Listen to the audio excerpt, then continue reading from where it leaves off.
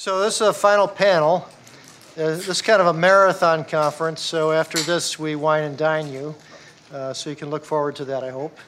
But you should also look forward to this panel. We've got an excellent panel, and our moderator, Peter Coy, who's with the Bloomberg Business Week, writes some very good columns, is going to start things off, and I'll let Peter take over. Thank you very much, everybody. I think this is a great panel. It's a little more blue sky than some of the others, so it's fun. I think it's a great way to end the day. We've gone from the nuts and bolts, and now we're going to think really big. And we have four great people who are all well qualified to lead you on an interesting adventure. And I'm not going to give long introductions because you have their bios in the program, and you probably know them anyway. So speakers will have 15 minutes each, up to 15 minutes, and then we'll go to Q&A. So I'll just go down the line, and our first speaker will be George Selgin, Director for the Center for Monetary and Financial Alternatives here at Cato.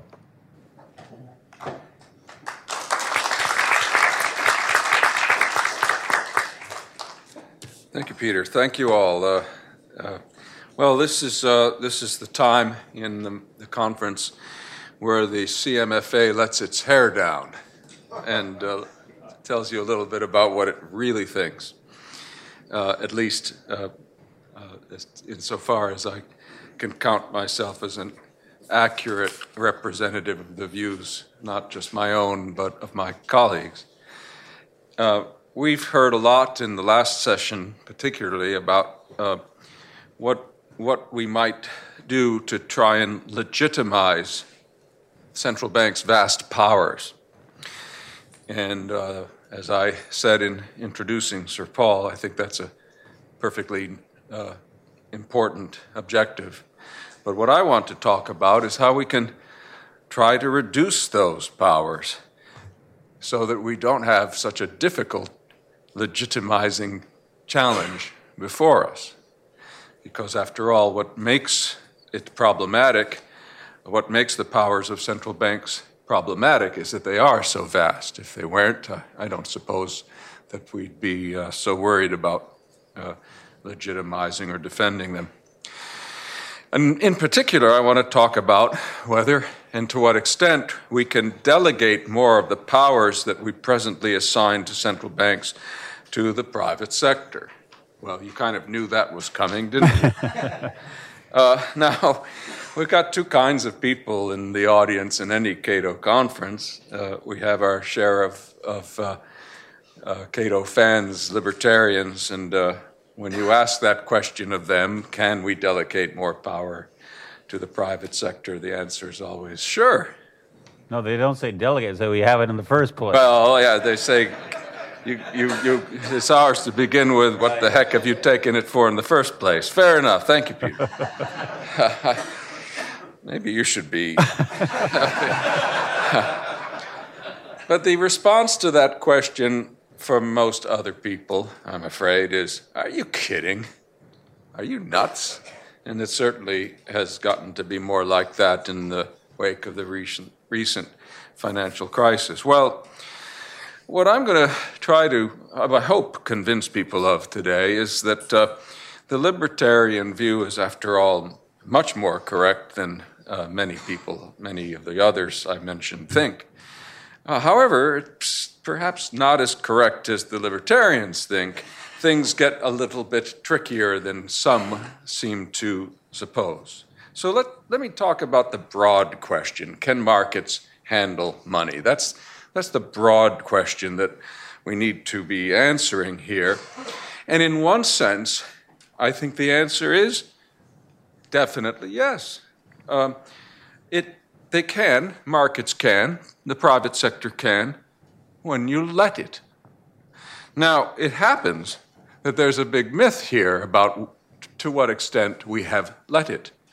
The view that is very dismissive of the idea of giving more authority to markets, to private institutions, is a view that holds that they have been mostly left unregulated. The private sector has been given many opportunities to to produce and regulate money on its own, and to do so with maximum or at least extensive freedom, and the results have been disastrous. Hence, we have the problem of a very powerful central bank.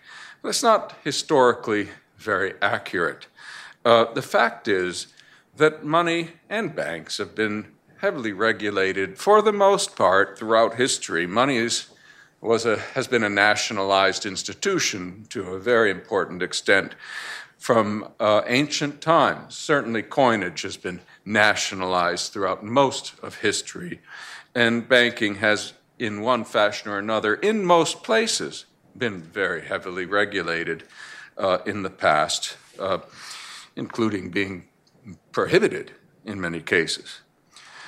But if we look at the exceptions, if we look at cases where freedom has prevailed and private markets have been, as it were, permitted to provide money in some fashion, we find a lot of success stories. Now, I don't have time to go over them. I've written quite a lot about some of them, but I'd just like to give you some examples. Let's talk about coins. Well, as I said before, it's very rare for the private sector to be allowed to make coins. But in those few occasions when what coinage was left to the private sector, it didn't just produce good coins, it produced better coins than governments were producing at the same time, and darn good coins by any standard, including today's. Not only did it produce good coins, actually that's not really impressive. A coin's just a piece of metal. You'd think a factory could produce a coin as well as it can a nail or a safety pin or whatever. But they also, these private coiners, came up with very sophisticated and successful means by which to assure an adequate supply of coinage and a supply that would adapt to market circumstances. And I can tell you, you probably know it from the piles of change on your dressers, that the present system still isn't very good at that.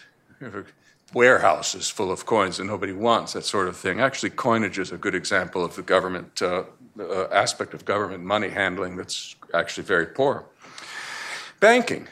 Yes, you all know the horror stories, but many of those stories, what people don't know about them is the role regulations played. I could write a book, but fortunately Charles Calomiris has a wonderful book about the role that misguided regulations have played throughout the history of banking and how they have been not just an important cause of banking instability, crises, failures, panics, but throughout history, in some fashion, throughout most of history, the main source of banking instability. Certainly that's been true in the United States.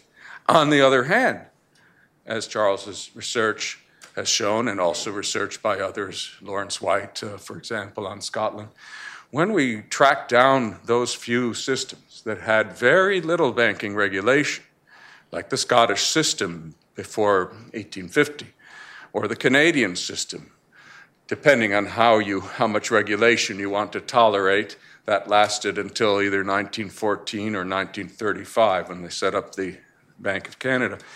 Those systems had remarkable records of stability.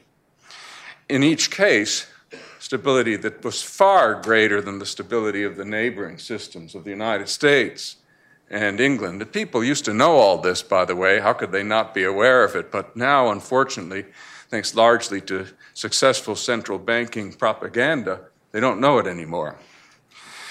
I could talk about private clearinghouses. Of course, these institutions started out private, and many of them have been nationalized. Clearinghouses were, of course, originally private institutions, and some of them did tremendous work in policing banks and seeing to it that they couldn't issue too many liabilities without them being returned quickly. And this was an important source of market discipline. Where necessary, in the United States particularly, clearinghouses played other functions like overseeing interbank emergency lending, or sometimes arranging for suspensions of payment, which were an important way of containing panic under a gold standard. By the way, speaking of containing panic, if you left it to the marketplace, you would have found many more circumstances, there were only a few, in fact, that were allowed, where banks put clauses on their contracts that would allow the banks to stop payment contractually in the event of runs when the banks were sound. And it's easy to, well, not easy, but perfectly possible to make these contracts incentive compatible so the bankers have no reason to take advantage of them if they are truly insolvent, and so on. So if you take all these bits of evidence from different places, it is not hard to imagine, in a backward-looking way, a free, privatized monetary system that has many of the attributes we'd like to see in our modern monetary system, including general financial stability, a stable price level, thanks to commodity standard, of course, in the long run, absence of severe financial crises or serious losses, though some losses were borne by creditors in all of these systems, which is one reason why the risk didn't end up running wild, because the creditors had a reason to patronize safe banks and not just whatever bank seemed to have the nicest convenient facility or high interest rate. Now, the hard part is trying to look forward to a world of greater monetary freedom. That's a lot harder because there are many changes that are not so easily reversed and that we may not want to see reversed. That is, we don't want to turn the clock back. We don't want to be living in a banking system that's the Canadian system circa 1895, although there are times when it might be better than what we have, even so. But there are several, I guess you might call them evil genies, that are not easily stuffed back in their bottles. And I would say the main ones are, not in any particular order, the government safety net that has grown, particularly in the last several decades, say 50 years, with the rise of too big to fail, but also to the extent that its coverage is high. We have the insurance, government deposit insurance, which can also lead to problems of moral hazard. We have a fiat money, which was the long-run outcome of the dismantling of the gold standard during the First World War, and then it's being cobbled back together in a rather unfortunate way during the 1920s, in a way that proved perfectly unsustainable, as did Bretton Woods later on, and for similar reasons. Finally, we have a very bloated Fed balance sheet that we've all been talking about extensively. These things are not so easily undone. I don't want to spend too much time on the safety net or on the bloated Fed. I've written about the last in particular, but I would like to talk about the fiat dollar. If we talk about trying to have greater monetary freedom and reduce the power of central banks, the difficult challenge is that of how to handle what is now a fiat dollar. What do we do with fiat dollars? Now, one school of libertarians, and not just, says, well, to heck with it, let it die. Bulldoze the Eccles building and the Fed, and the hope there is, to be fair, that the market will come up with new arrangements, a gold standard will reemerge, everyone will use Bitcoin, whatever. Now, history shows that the free market can manage money very well if you let it. It does not show that history is very good at creating a brand new monetary system from scratch, Phoenix-like, out of the ashes of a major cataclysmic crisis. On the contrary, you'll get more government, and the market will end up with a blacker eye than it's had ever before. And that's why I don't like this strategy of just, let's get rid of the Fed, let's shut it down, get rid of the FOMC, and see what happens. Anyway, so the alternative, of course, is to make the dollar rule-based somehow. Now, there's 2 points I'd like to make about this. First of all, if we do that, we are undertaking a monetary central plan. A lot of my critics say that, that point out, well, why we can go back to some kind of gold standard, or we can do this, we could do that to get the government out of managing the dollar. Well, in a sense, but you're making one more central plan. Today we have a central bank that plans the dollar again and again and again centrally. But if you decide to, say, hook it up to gold, you're having one big plan that's supposed to keep working. So I just want to point that out. The gold standard did exist in the past, but that was history. It doesn't exist now. If we implement it, that's a government plan. The second point is whatever you do to stabilize the dollar or to manage it so that we don't have a catastrophe while we're waiting for private markets to produce alternatives, is that it has to, in fact, the result has to be stable. The rule you impose on the dollar has to bring stability. Otherwise, we're right back to the problem where the state's going to get its mitts back in because those free market people have blown it again. Now, that leaves 2 fundamental choices, and I have to wrap up. One is a gold standard rule, the final government rule. The other is a quantity-based rule. And I'll just point out that the gold standard rule is extremely tricky to restore. And that's very quickly, I have other reasons. It's mainly because trust in central banks to maintain convertibility contracts is no longer what it was in the 19th century. And therefore, the new gold dollar would be subject very quickly, I believe, to speculative attacks, just as other fixed exchange rate systems have been.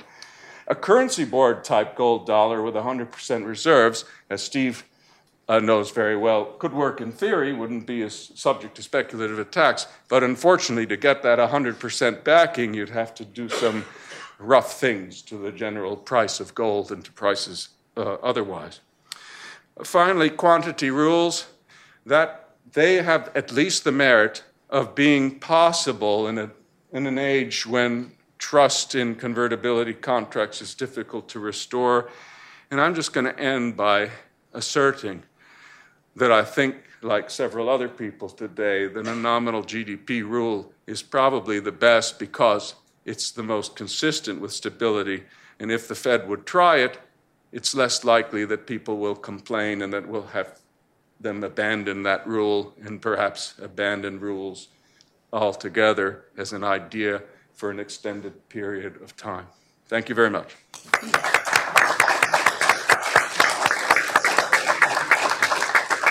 Next up, Bill Nelson, Executive Vice President and Chief Economist for the Bank Policy Institute. Thank you, and thank you, Jim, for the invitation to be here. I appreciate the ability to participate in such a fine conference with such an esteemed group of people. So in my remarks today, I will argue that the Fed's pre-crisis monetary policy implementation framework was well suited to a free society. I will review several of the critical decisions that drove the Fed to its current framework, in most cases because of unintended and unforeseen consequences, and I will describe how the Fed can return to conducting policy in its pre-crisis manner. Prior to the crisis, the Fed conducted monetary policy using Treasury purchases and relatively small repo operations with primary dealers, the large broker-dealers authorized to do business with the Fed. Those transactions adjusted the quantity of reserve balances so as to keep the federal funds rate, the market interest rate at which commercial banks lend overnight, unsecured, to each other, at near its target. The dealers were not reliant on the repo transactions with the Fed for funding, and the Fed was largely indifferent to the repo rate. Banks borrowed and lent to each other in the federal funds market, not with the Fed. Consequently, the Fed was counterparty to only a small number of relatively inconsequential financial transactions each day. During the crisis and the anemic recovery that followed, the Fed made a series of decisions that have left it with the large balance sheet implementation framework it is using today. First, the Fed allowed the Treasury to switch from keeping most of its cash at commercial banks to keeping all of its cash at the Fed. The Treasury initially increased its deposits at the Fed in 2008 to help the Fed finance its emergency lending. But the Treasury ended up keeping all of its cash at the Fed because doing so saved taxpayers money during the 6-year period when interest rates were near zero. During that period, Treasury would have earned zero on funds kept at a commercial bank. While the Fed also paid the Treasury zero interest on its deposit, a Treasury deposit at the Fed reduces bank deposits at the Fed 1-for-1, and the Fed was paying 25 basis points on commercial bank deposits. And the Fed remits all of its income to the Treasury. But market interest rates have been above zero since the end of 2015, and the Treasury continues to keep all of its cash at the Fed. Whereas before the crisis, the Treasury kept about $5 billion at the Fed, the Treasury's deposit is currently about $300 billion and highly variable. There is no record that I can find in the minutes or the transcripts of FOMC meetings of the FOMC actually making the consequential decision to allow the Treasury to keep all of its cash at the Fed when interest rates fell to zero, nor revisiting the decision when interest rates increased. For the sake of time, I'm skipping over a similar set of issues raised by the growth of the foreign repo pool, where foreign official and international account holders at the Fed invest in overnight reverse repurchase agreements. That pool has grown from about $30 billion before the crisis to about $300 billion now. There is no record in the FOMC meeting minutes that I can find of a decision to allow the foreign repo pool to grow. Second, in late 2012, the Fed embarked on the Flow-Based Asset Purchase Program, also referred to as QE3 or QE Infinity. While the first two large-scale asset purchase programs were finite in size, under QE3, the Fed indicated that it would purchase $85 billion of Treasury securities and agency MBS each month until there was a substantial improvement in the outlook for the labor market, subject to periodic reviews of the efficacy and costs of the program. The staff originally projected the program to finish in June 2013 and accumulate $750 billion in assets. Some FOMC participants were skeptical, however, that the program would end so soon because the staff forecast showed no improvement in labor market conditions by the projected end date. For example, then Governor Jay Powell asked, "How is this not a $1 to $2 trillion program? Where is the improvement in labor markets?" FOMC participants were also skeptical that it would be feasible to use the efficacy and cost escape hatch, which would require the Fed to state that its large-scale asset purchase programs were not working. As it turned out, purchases lasted until the end of October 2014, 15 months later than originally projected. In total, the Fed bought $1.75 trillion in MBS and Treasury securities, more than double the amount originally projected. Third, the massive size of QE3 drove the Fed to change its plans for how it would normalize its balance sheet. In June 2012, the Fed indicated that once it began to tighten monetary policy, it would sell its MBS portfolio over a period of 3 to 5 years. But selling the huge portfolio acquired under QE3 over 5 years would have resulted in significant projected losses for the Fed and also could have disrupted the MBS market. In September 2014, the committee adopted new principles that stated the committee would simply allow the portfolio to shrink as assets matured. Fourth, doubts about being able to raise the federal funds rate when needed due to the massive level of reserve balances in the system led the committee in 2014 to open a standing overnight reverse repurchase agreement facility. The RRP facility enabled the Fed essentially to extend its authority to pay interest on deposits from commercial banks to a broad set of non-banks, including Fannie, Freddie, the FHLBs, and money market mutual funds. Without the RRP facility, when the Fed decided to raise the interest rate it paid on commercial bank deposits, the increase might not have been transmitted 1-for-1 into the federal funds rate, because the non-banks, given access to the RRP facility, might have continued to lend at low rates. When adopting the facility, the Fed indicated that it would phase it out when it was no longer needed to help control the federal funds rate. On January 30th of this year, the Federal Open Market Committee announced that it intended to continue implementing monetary policy using a framework that requires a large balance sheet and abundant reserves, the same framework it has used since the financial crisis. The principal alternative that the FOMC rejected was conducting policy with a small balance sheet and scarce reserves, as it did before the crisis. The minutes of the FOMC meetings in November and December 2018 and January 2019 provide the primary advantage and disadvantage the Fed saw in an abundant reserve framework. The perceived advantage was that the framework would allow the Fed to conduct monetary policy without needing to engage in frequent open market operations. The disadvantage was that the approach required the Fed to operate with a larger balance sheet, and the FOMC indicated that it would have to reconsider its decision if the needed balance sheet was much larger than it then expected.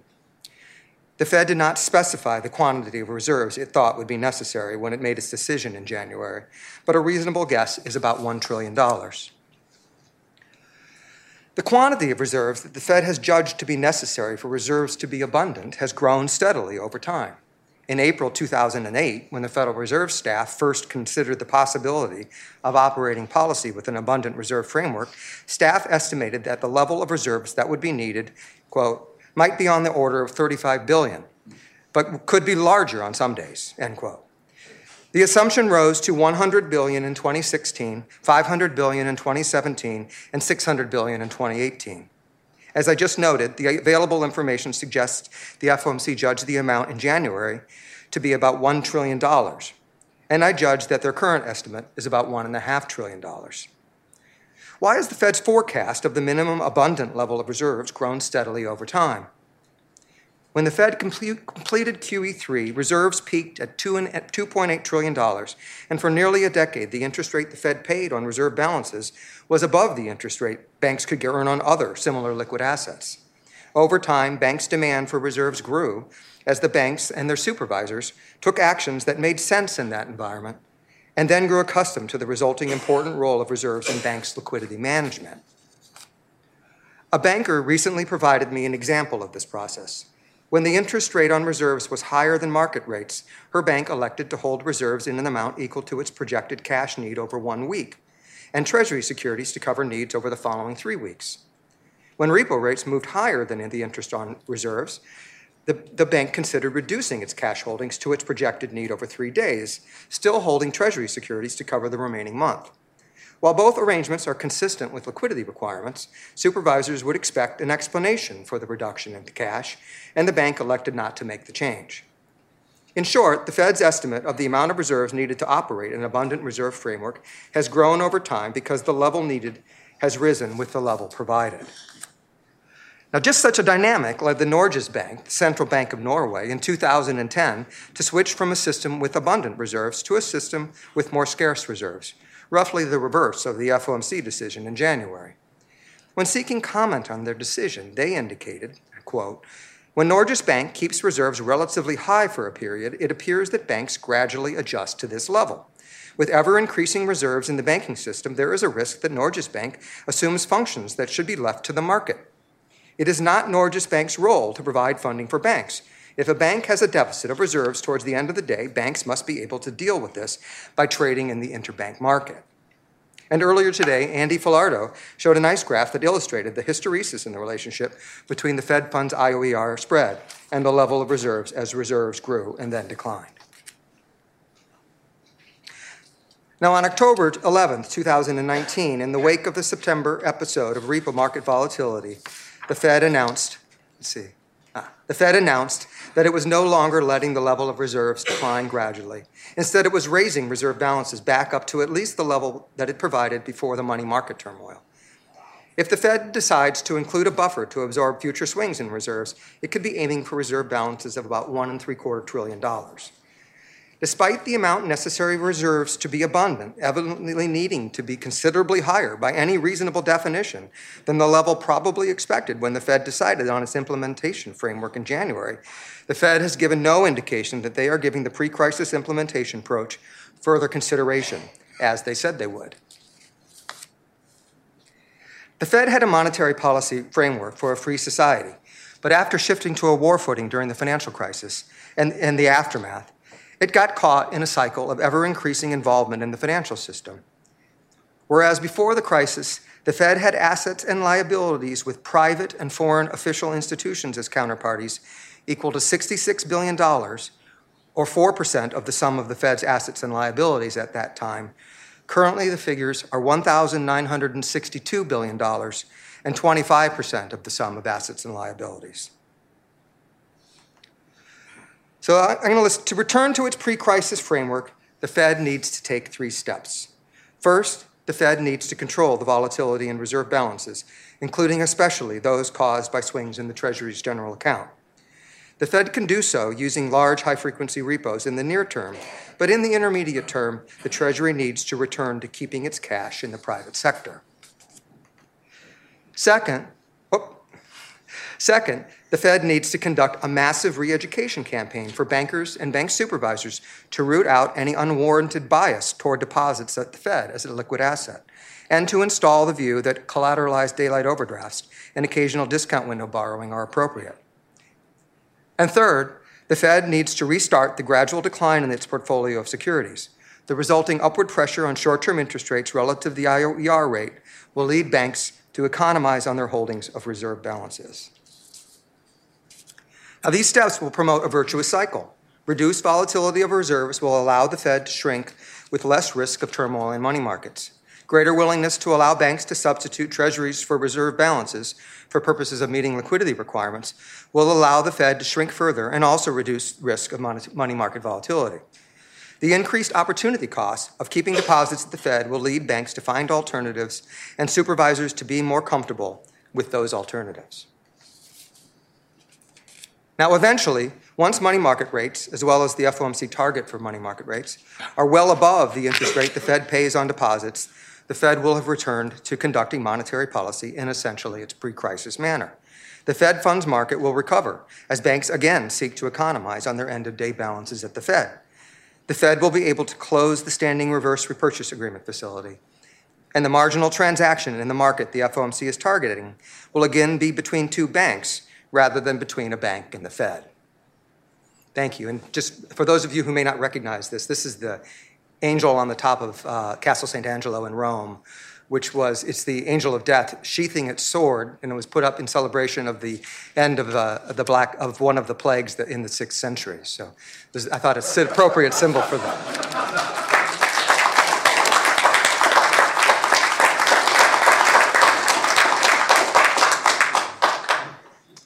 Thank you very much. Our next speaker is Will Luther, Assistant Professor of Economics at Florida Atlantic University, Director of the Sound Money Project, the American Institute for Economic Research. Thank you, Jim and Cato, for inviting me today. I think in conversations like these, sometimes there's a tendency to put the cart before the horse. Considering what a monetary system would be best for a free society requires some framework for evaluating the available alternatives. So what I want to do today is make that explicit. So let's get back to basics. In what follows, I will offer 4 principles for a base money regime. Now, some of you might be wondering why I'm limiting attention to base or outside money. After all, most of the money that's used throughout the world is created inside the banking system. In the United States, for example, the M2 money stock less the currency component is nearly $13.5 trillion. The monetary base is only around $3.1 trillion. The difference is even greater in other countries where financial institutions are not encouraged to stockpile so many reserves, and the currency circulates to a much lesser extent beyond the borders of the issuing country or currency area. The claims that are issued by banks are redeemable claims. They're redeemable for base money. They derive their value from the underlying asset. And optimizing banks expand and contract their loans and deposits as the supply of base money expands and contracts. If bank-issued money is the ship, base money is the rudder. I won't bury the lead.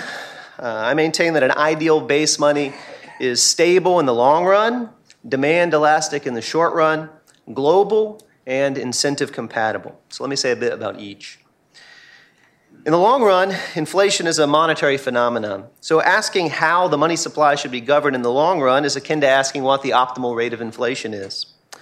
There are essentially 3 views in the literature. The first is that the optimal inflation rate is 0. The second is that it's slightly negative. The third is that it's slightly positive. You might say that economists like to cover our bases. Advocates of the first view, including the late Alan Meltzer, they typically maintain that the general price level is a numeraire, and so any costs incurred to change the numeraire are unwarranted. Some also note that since nominal capital gains are subject to tax, inflation results in costly distortions in saving and investment. Still others stress the salience of zero inflation, which might reduce uncertainty about price level drift. The second view maintains that inflation should be slightly negative. This view is usually credited to Milton Friedman, and it's typically justified on the grounds that individuals will hold insufficient cash balances when the real rate of return on currency is lower than the real rate of return on bonds of similar risk and duration. If individuals don't hold enough cash, they'll have to incur costs of managing smaller cash balances, and some transactions will go unrealized. With a mild expected deflation, however, the currency yields a positive real rate of return, and everyone holds enough cash to make the desired transactions. The third view maintains that some low but positive rate of inflation is desirable.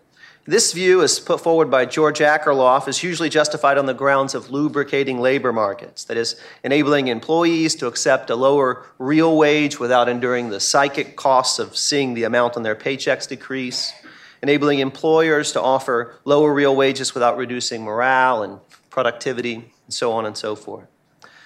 Others in this group more or less accept the first view, but worry that conventional measures overestimate inflation. And some more recent studies yield a positive optimal rate of inflation on the grounds of avoiding the zero lower bound or compensating for financial frictions. Now, this provides a useful starting point, but it would be more useful still to be precise about the range of optimal inflation rates advanced by those working in the field and the extent to which they accept those estimates. A recent survey of the literature by Anthony Dirks allows for both. So here's a graph of the optimal inflation rate found in the literature over time. Each circle corresponds to a publication, and the size of the circle reflects the number of times it's been cited by other papers. So what's the consensus view? Most papers, and the most cited papers, recommend an inflation rate around 0%. The average inflation rate across all 159 papers is 0.03%. Many papers find that a slightly negative rate of inflation is desirable. Some papers, most of which have been published in the last 10 years, find that a slightly positive rate of inflation is ideal. Only 10 papers, 6.29%, recommend inflation rate in excess of 4%. Only one paper, 0.63%, recommends an inflation rate below minus 4%. So taken together, the consensus view holds that the absolute rate of money growth should be low over the long run. The optimal inflation rate is almost certainly between minus 4% and plus 4%, and probably much closer to zero. So the optimal rate of base money growth should be consistent with that outcome. Having considered how the supply of base money should be governed over the long run, I'll now turn to the short run. And I maintain that the ideal base money is demand elastic. So it expands and contracts to offset changes in the demand to hold money. The argument is straightforward. An increase in money demand causes a costly downward adjustment of prices with no offsetting benefit, since the prices comprising the initial price level conveyed information about the relative scarcity of goods and services just as well as the prices comprising the subsequent price level. Likewise, a decrease in money demand causes a costly upward adjustment of prices with no offsetting benefit. When prices are slow to adjust, the case for a demand elastic supply is even stronger. An increase in money demand causes nominal spending to fall, leading some of us toiling away to toil a little less. Likewise, a decrease in money demand fools some of us into producing more than we would if we were fully informed. By offsetting shocks to money demand, a demand elastic base money regime would allow us to avoid these costs, freeing up resources to produce other valuable goods and services. Should the supply of money adjust in response to real supply shocks, be they natural like a hurricane or unnatural like a trade war? I say no for two reasons. First, real shocks tend to be concentrated on a particular subset of markets. Allowing the price level to adjust would require price adjustments only in those markets affected. Maintaining the initial price level by adjusting the money supply, in contrast, would require changing all prices, a much costlier proposition. Second, since real shocks tend to be concentrated on a particular subset of markets, information concerning the need to adjust prices tends to be concentrated on those markets as well. And the relevant actors in those markets have an incentive to change their bidding and asking prices accordingly. So prices will tend to be less sticky in those markets where adjustments need to be made following a real shock. And by requiring price adjustments in other markets, adjusting the money supply in response to a real shock is likely to induce over or underproduction in those other markets, where it's easier to be fooled when one encounters the signal extraction problem. Number 3, an ideal base money is global. Money is an institutional technology that promotes trade. It enables users to overcome the difficulties of barter when trust is insufficient at a relatively low information cost. When considering the desirability of alternative base money regimes, then, one should not forget the extent to which those monies facilitate exchange. If facilitating exchange were the only issue, the ideal base money would circulate as widely as possible. A common currency reduces information costs by making cross-border comparisons less onerous. It reduces transaction costs by eliminating the need to convert prices or exchange one money for another before transacting. And it reduces the riskiness of cross-border production plans, since under a common currency, such plans are not subject to exchange rate risk. As a result, a common currency promotes exchange both directly by lowering the cost of exchange and indirectly by increasing productivity. Now, the standard view maintains that facilitating exchange is not the only issue, since expanding the domain of base money also expands the domain of monetary policy, or more generally, the mechanism to govern the supply of base money. Money circulating over the most expansive region possible cannot have a money supply mechanism tailored to the various constituent regions. If the gains from additional exchanges made possible by a common currency are diminishing, while the losses from a well-tailored common money supply mechanism are increasing, the optimal currency area might be smaller than the maximum currency area. Contrary to chalkboard abstractions, nominal shocks do not hit all people in a given region equally. A general increase in the demand to hold money, for example, results from the specific increases of specific people in specific places, which almost certainly vary by degree. Each person demanding more money will have a specific willingness to pay for that money, and the financial system will tend to allocate the available funds to the highest bidder. Hence, a general increase in the supply of money to offset a general increase in money demand will tend to channel funds to specific people demanding more money. A common currency area can have but one money supply mechanism. However, that money supply mechanism gets tailored to the needs of the constituent regions through the financial system. What about regional real shocks? Price level differences between regions that are consistent with real underlying fundamentals are relative price differences. They convey important information about relative scarcity and hence should not be seen as a problem. The cost of living is lower in Montgomery, Alabama than it is in New York City. And the catch, though, is that you would have to live in Montgomery in order to get the discount. And most New Yorkers, it seems, don't think that discount worthwhile. Likewise, changes in the real underlying fundamentals should be reflected by changes in regional price levels. If there's a drought in Nebraska, for example, farmers in Nebraska will produce less corn.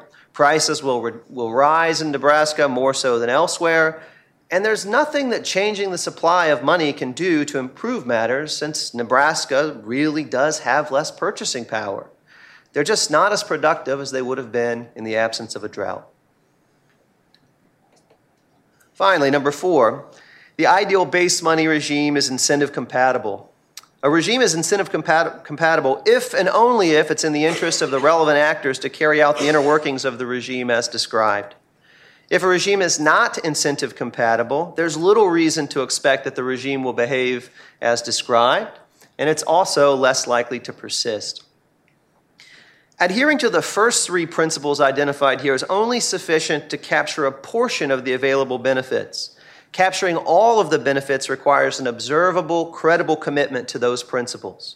And a commitment is only credible if it's incentive compatible. consider the benefits that come from long-run stability.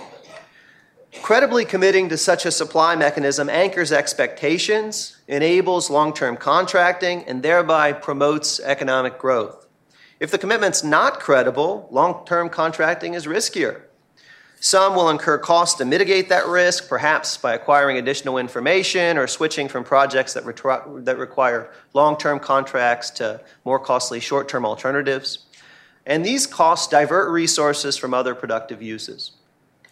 The benefits of a global monetary regime similarly depend on the extent to which it's incentive compatible. Recall that one of the benefits of a global monetary regime is the reduction in exchange rate risk. However, if such a regime is not incentive compatible, those considering cross-border production plans must consider the risk that exchange rate risk will become an issue over the relevant time horizon, perhaps because the regime is abandoned or otherwise devolves into some riskier alternative. In other words, some of the potential benefits of a global regime will go unrealized if that regime is not incentive compatible. So let's recap. I've offered 4 principles for a base money regime. In the long run, it should be stable, yielding an inflation rate of around 0%. In the short run, it should expand and contract to accommodate changes in money demand. It should be global, thereby facilitating trade to the maximum extent possible. And finally, it should be incentive compatible so that the expectations-based benefits of the 3 preceding principles can be realized. Now, the available real-world alternatives fall short of the ideal on one or more of these margins. For example, the historical experience with government-issued fiat monies suggests they are far from stable. They've yielded significantly higher rates of inflation than commodity money regimes. Commodity monies, however, have historically been slow to adjust in the short run. Cryptocurrencies like Bitcoin have the potential to facilitate exchange well beyond the national borders without the international coordination required by traditional monetary unions. However, their supplies are often even more rigid than traditional commodity monies. Even though the available real-world alternatives fall short of the ideal, the 4 principles I've outlined provide a useful starting point for evaluating alternatives. We're in a world of second or third or fourth best and must consider the relevant trade-offs. But without a clear ideal in mind, such comparisons would be impossible. Thanks.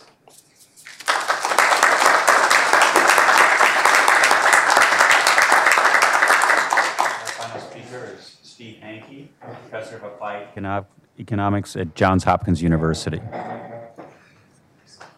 Thank you, Peter. I always love to bat cleanup, especially when my team's way ahead.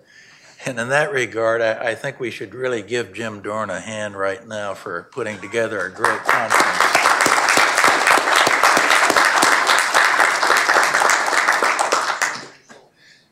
I've been to a number of the monetary conferences, Jim, and this one really has been fabulous.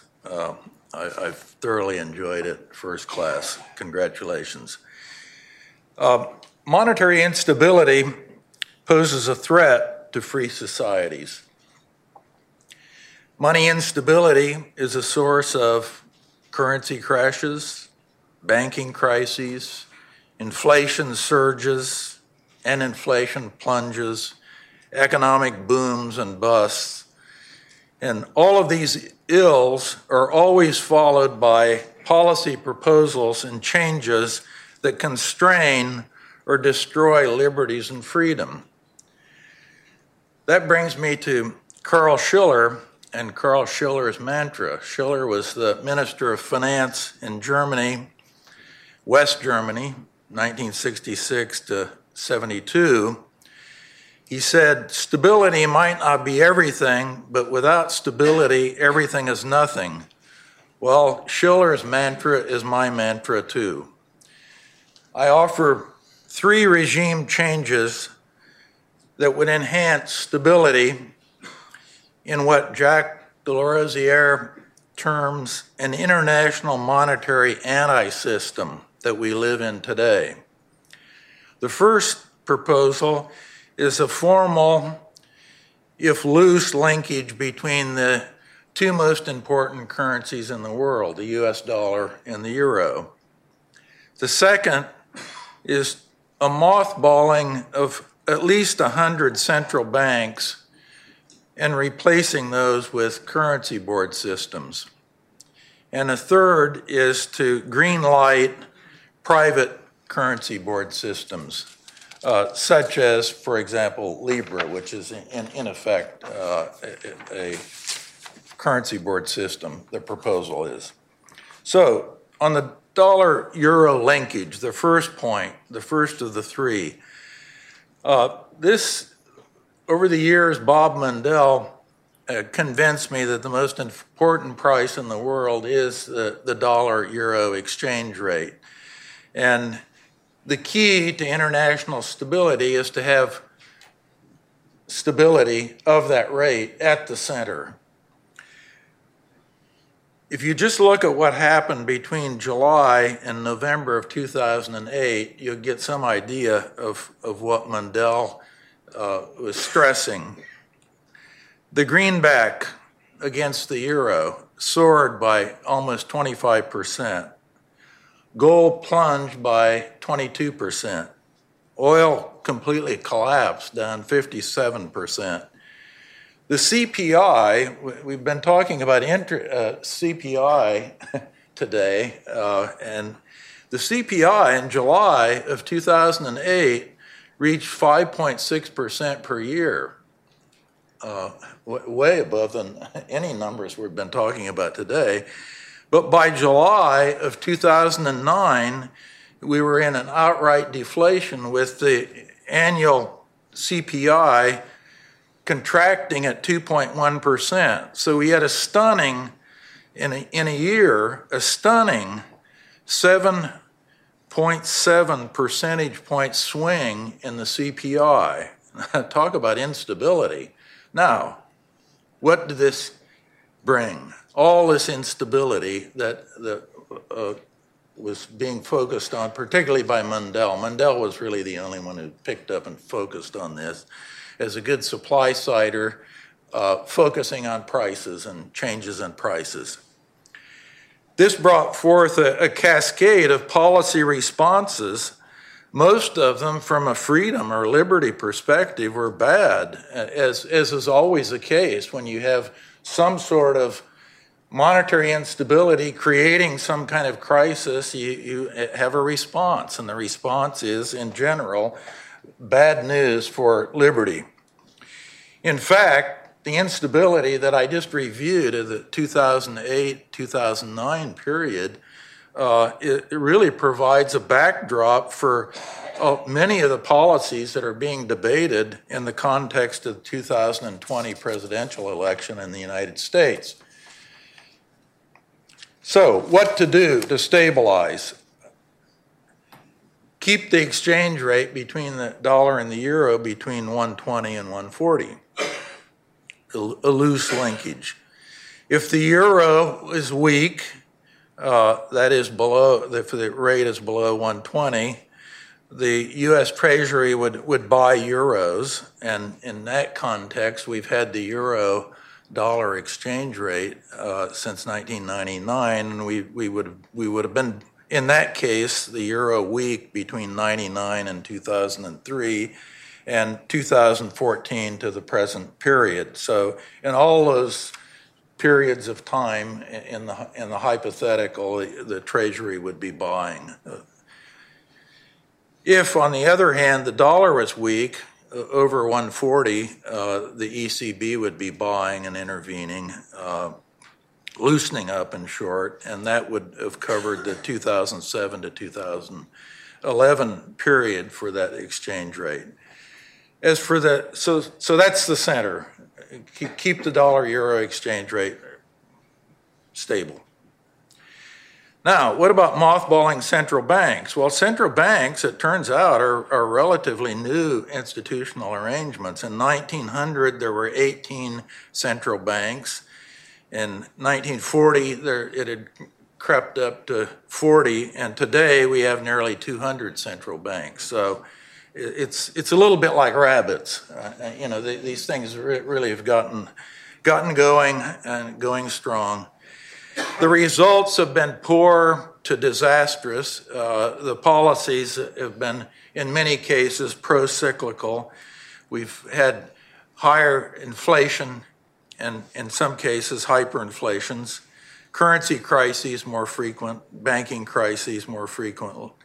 And in fact, with central banking, we have big facilitators of soft budget constraints on the fiscal affairs of countries. And of course, debt levels are much higher. We've had occasional debt crises and debt defaults. This wasn't always the case, of course. As Sir John Hicks wrote, prior to the central bank surge, the financial cycle, to quote Hicks, was almost disappearing.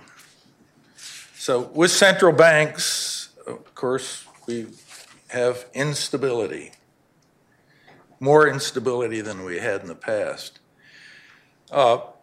At least 100 of these central banks, in my view, should be mothballed and put in museums. Currency boards should replace them. Again, referring to Hicks, and to quote him, he said, on strict Ricardian principles, there should have been no need for central banks. A currency board working on a rule should have been enough, end quote. So what is a currency board? It's an institution that's cloning some sort of anchor currency, or it could be a commodity like gold. It clones them by requiring 100% reserves of the issue of currency from the currency board. That currency that's issued by the board trades at a fixed exchange rate, fully convertible with the anchor. There is no monetary policy with a currency board. It has a fixed exchange rate, it has an exchange rate policy, but no monetary policy. Its balance sheet is simple. On the asset side, it has all foreign exchange or anchor, or if there are any net domestic assets of any kind, they're frozen, and of course the liabilities or whatever they're issuing. It provides, the key thing, a hard budget constraint because it can't issue credit to the fiscal authorities. The results have been, number one, bottom line, no failures of currency boards. They produce lower inflation than comparable central banks, faster growth rates than comparable central banks, smaller fiscal deficits, smaller debt, and a great deal more stability. We've had over 70 currency boards, and if they were so great, why don't we have them now? Well, this was the getting rid of currency boards occurred after the Second World War, and it occurred for really three reasons, I think. One, Keynesian economics was really coming into vogue, and the idea that we could have counter-cyclical fine-tuning, and we needed a central bank to do that.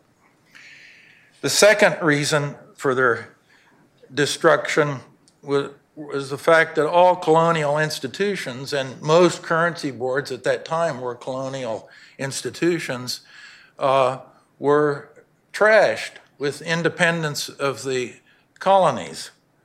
And the third thing is that you had the Bretton Woods Agreement and the Bretton Woods institutions, the IMF in particular, but also the World Bank, and new central banks provided jobs for the boys. You need a lot of technical assistance if you're setting up a new central bank and trying to figure out how to run it. So, currency boards out, and then we had the fall of communism, and we had a little resurgence, and Kurt Schuller and I were involved. We got Warren Coates was involved in establishing currency boards. We had new ones put in Estonia, Lithuania, Bulgaria, and Bosnia-Herzegovina.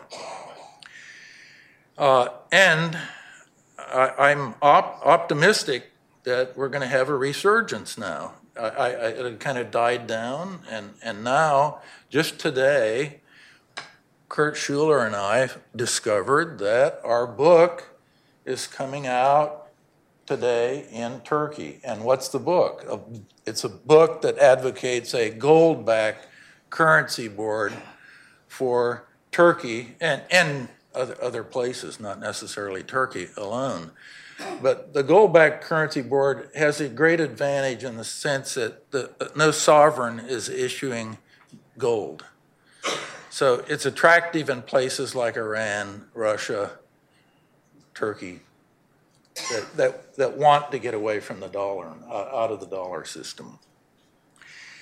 Another reason for optimism is my third leg of my three-point proposal, and that would be to greenlight private currency boards. And as it turns out, Schuler and I wrote a book in 1994. I thought we'd propose something like Libra, and we actually wrote a draft monetary constitution for a private currency board, Swiss-based, reserves in Switzerland, and all of those things.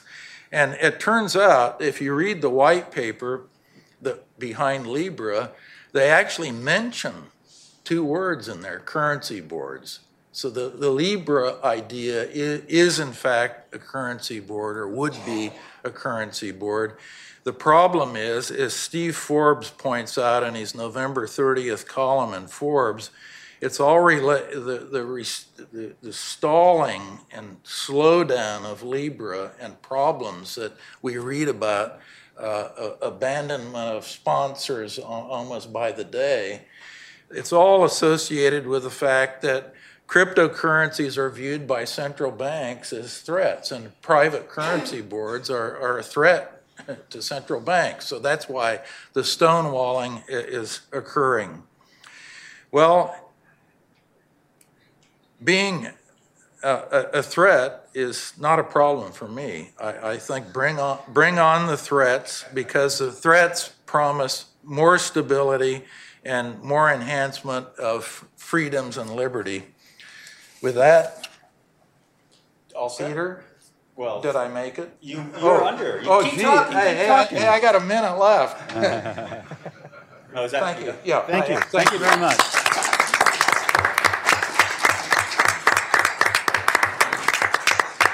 I'm going to ask just one question to kick things off, but I really want to have most of the conversation be between you guys and the audience. So I'm sensitized to this because I'm reading a new book called The Narrow Corridor by Daron Achemlu of MIT and James Robinson of Harvard, a successor to the book Why Nations Fail. And it gets into the topic of, meet the new boss, same as the old boss. So the idea that you throw off one oppressor and another comes to replace that oppressor.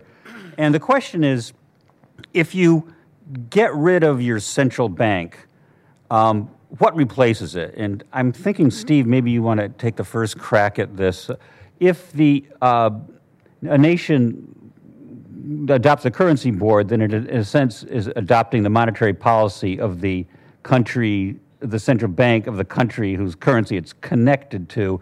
So you're losing, again, throwing off one set of shackles and putting on another. What about that? Well, the reason that it's superior is that what you have is usually a system that destabilizes the country, produces more inflation. It provides no the key thing. Working on these currency boards now for 20 years or so, as Kurt and I've been doing. Actually, I think it's more like 30 years. But in any case, the hard budget constraint. Inflation always comes, in fact, from what? It's always a monetary phenomenon, but why does it exist? Why do you have a hyperinflation, and the only one in the world in Venezuela right now? Is because the central bank, there are no financing possibilities for the government except to run to the central bank and print money. That's how you get a hyperinflation. Right. That's how you get inflation. It's always comes from the fisc. And the central bank financing the fisc. So you have to put in these countries, and the 100 countries, by the way, we're not talking about the ECB or the Fed or things like that. We're talking about out in the periphery. And you have to put a hard budget constraint in the system. And even a place like Bulgaria that has very weak institutions, by the way, what happened? They had a hyperinflation, 242% per month. We put a currency board in. Within 1 month, the nominal interest rates were in single digits. Yeah. I mean, it just crushed the thing immediately. It stayed in place, and it works very well because of the hard budget constraint. No matter whether you have a socialist government or a conservative government, the fiscal deficit is very small, their debt level is very small in Bulgaria. And let me just, I'm going to take my minute that I... All right, good. The key thing, and the reason that I'm arguing that they should not get rid of the lev, which is a clone of the euro, is because of moral hazard. If they join the Eurozone, it'll be like Greece. The Bulgarian mentality is Brussels will bail us out. We can screw up the fisc as much as we want to and eventually get bailed out. They can't do that if they have a currency board because no moral hazard. Perfect. I guess what I was talking about, a country like Venezuela could clearly benefit from a currency board. But and you said you're excluding the ECB, and yet you also favor a linkage between the dollar and the euro. And Will talks about how the ideal currency is global. So there is a sense, though, that you give up something when you tie yourself to a single currency, and that goes back to Mundell and his optimal currency area topic. Maybe Will can jump in on that first. And then... Yes, I think there are two issues here, right? So first is this really an old question in political science, right? How is it that a sovereign that's capable of shackling its own hands, how can we prevent it from unshackling its own hands, right? If it has the power to shackle, it has the power to unshackle. And yet, most of us find it beneficial at times to impose rules on ourselves, rules that we are capable of breaking, but rules that bind to some extent. You know, when you tell your friends you're going on a diet, it's a little harder to break. When you get married in front of your friends and family, it's a little costlier to end that relationship. It's not that you can't break those commitments, it's that it's a little costlier. And so those things bind. And George? You know, I don't have an answer to the question of how you get governments to give up power, and not an easy one. But I think that a big part of this is convincing people to abandon old misconceptions that allow governments to not only have extensive monetary powers, but in many cases to abuse them very severely. One of the myths that's really fundamental is the whole notion of monetary sovereignty, understood to mean that a country its government isn't quite sovereign if it doesn't have its own money. That should be tossed into the garbage can of history, along with the idea that every country needs to have its own telecommunications, nationalized telecommunications. But just elaborate on that. Why is it not an indication of sovereignty? The only reason it's an indication of sovereignty is because the only reason we think it is because historically governments have insisted on monopolizing money and have often had draconian penalties when anyone tried to issue money. We know that was true for many centuries. But they monopolized money for the same reasons that they monopolized soap at one time, and they monopolized salt, etc., for purely fiscal reasons. Now, they retain the strongest incentive to monopolize money because it is far more lucrative monopoly than those others. But the education of the public is crucial here to convince people that, particularly if you've got a central bank that's abusive, that it isn't essential that your country should have its own distinct national money, and it is certainly possible to import your money or import your monetary policy from elsewhere the same way you import your airplanes from elsewhere. So that's part of the education that's important. And I'll just make one other quick point. The other thing that has to be stressed, and here economists really could use a little more teaching, is that we shouldn't judge the desirability of an independent central bank strictly in blackboard terms.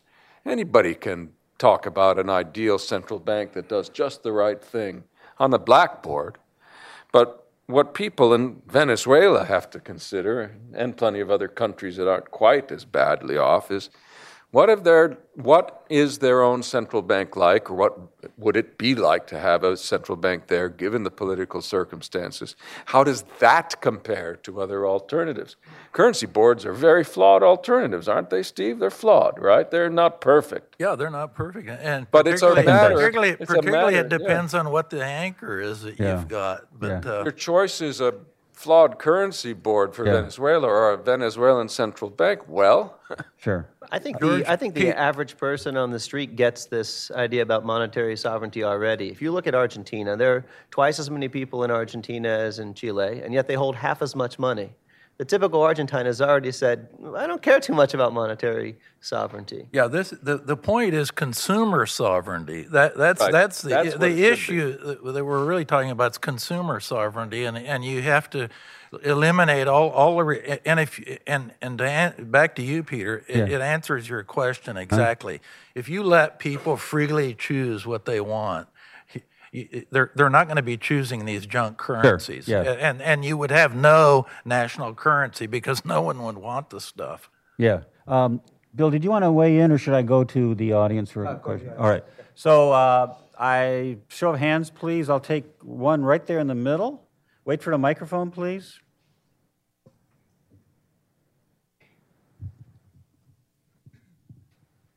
Jaime Narbonne, Bureau of Labor Statistics.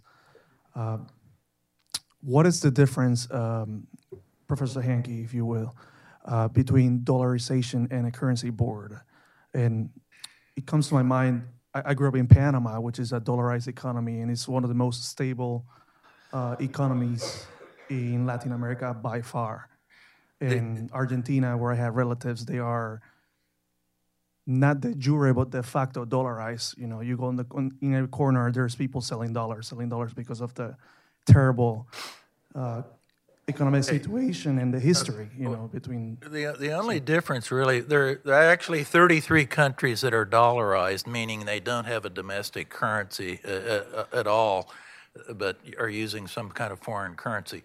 The only difference is with a currency board, an orthodox currency board, you have a clone of some other currency. With dollarization, you don't have the clone. You've got the real deal, and that's it. Now, what's the difference? It's seniorage, because if you have a currency board, you're issuing a liability that pays no interest, and you have 100% reserves of some anchor backing it up, so you're always making a profit. So that's actually the only real difference. You get the hard budget constraint. Everything else is actually exactly the same. Yeah. Okay, more questions or remarks? Okay, right up here in the front, please. Wait, sir. Yeah, this right here, yeah. If we go back to this discussion of base money, and we try to extrapolate what Professor Hankey mentioned about Libra, do you see this new world where M2 starts converging to M0? What does this mean for liquidity in a cross-border sense? If this actually happens in scale, which some people think will happen, whether Libra happens out of Switzerland or something like Libra, this issue about having your counterparty as either Libra or a central bank, how do you see the liquidity change? Oh, by the way, I forgot, I was supposed to ask people to give their name and affiliation. This is Manmohan Singh just spoke. And could you just say your name back there? I know you're...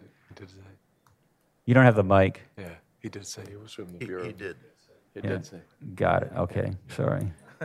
Anyway, because it's being recorded, so for posterity, for centuries from now, people will still be reviewing this. Like the FOMC minutes, Okay. So anyway, response: M2 versus M0. Yeah, I mean, certainly in the case of central banks, I'm a bit concerned that if we all just start using base money, then there'll be less financial depth and perhaps less savings channeled into valuable investment projects.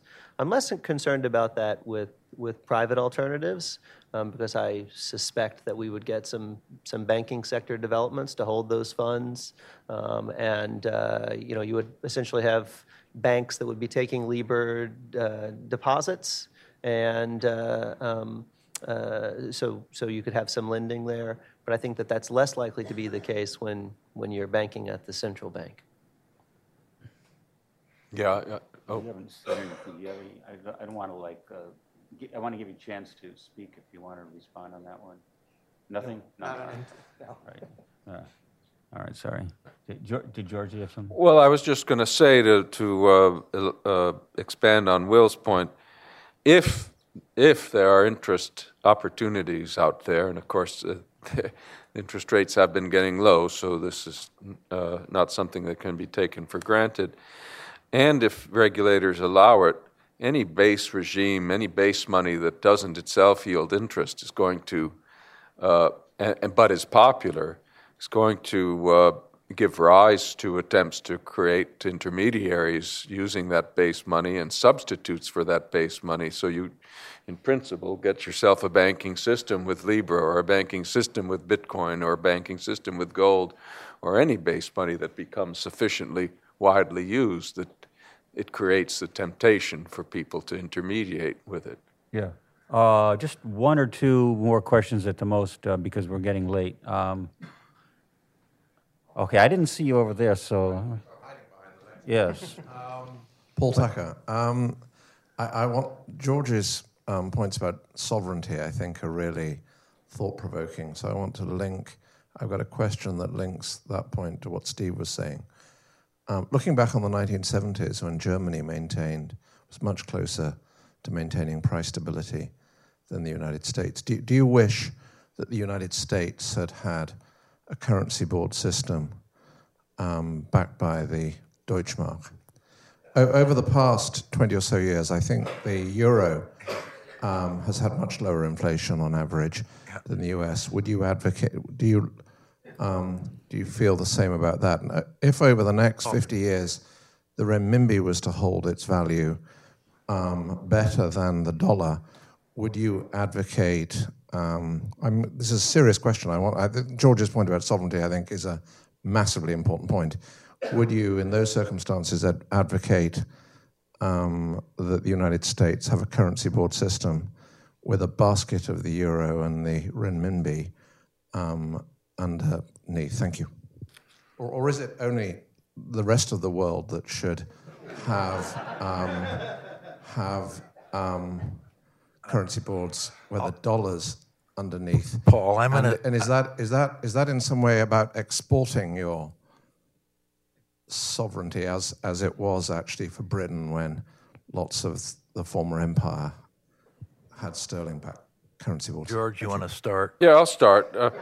My facetious answer is we'll consider giving up the dollar for the euro, but you have to make the euro currency board based on a currency board backed fully by Swiss francs. But my serious answer is it really goes back to what I was saying before. We're comparing imperfect systems. We're in a world of second best, and it's probably not worth it to consider a currency of adopting a foreign currency in place of one's own currency if it's a matter of a couple percentage points of inflation, even if you have a very long record with that other currency. There are perfectly good reasons for not rocking the boat and for being optimistic that you could improve things at home. But if you have a basket case central bank, then it makes sense to consider it. So, I mean, I think Steve's quite right. His number is high, 100, but he knows more about how many basket cases are out there than anybody else in this room, I venture to say. But I think there's a reason why it's 100 and not 200. And the reason is it's not a wise decision in some cases. You might say, therefore, in those cases, monetary sovereignty makes sense, but I think but I would rather say what makes sense isn't the idea, it's not that it's sovereign money, it's that it's not bad money. That's what's the key. It's not the fact that it's your government's, it doesn't itself make it somehow better. And it doesn't, and I don't think the argument of having money as a symbol of your government is a good argument for keeping it. The argument for keeping money produced by your domestic government should be, we can't really do much better by adopting anyone else's, and maybe we can work on ours. And of course, if you adopt in other countries, you can't work on it. So that's an important consideration too. Unless you got something quick, we need to wrap up because we're cutting into people's recreation Peter, time. I'll stay in the periphery with 100 and 100. go with that. Yeah. So this has been a great session. I want to hear a big round of applause for our 4 panelists.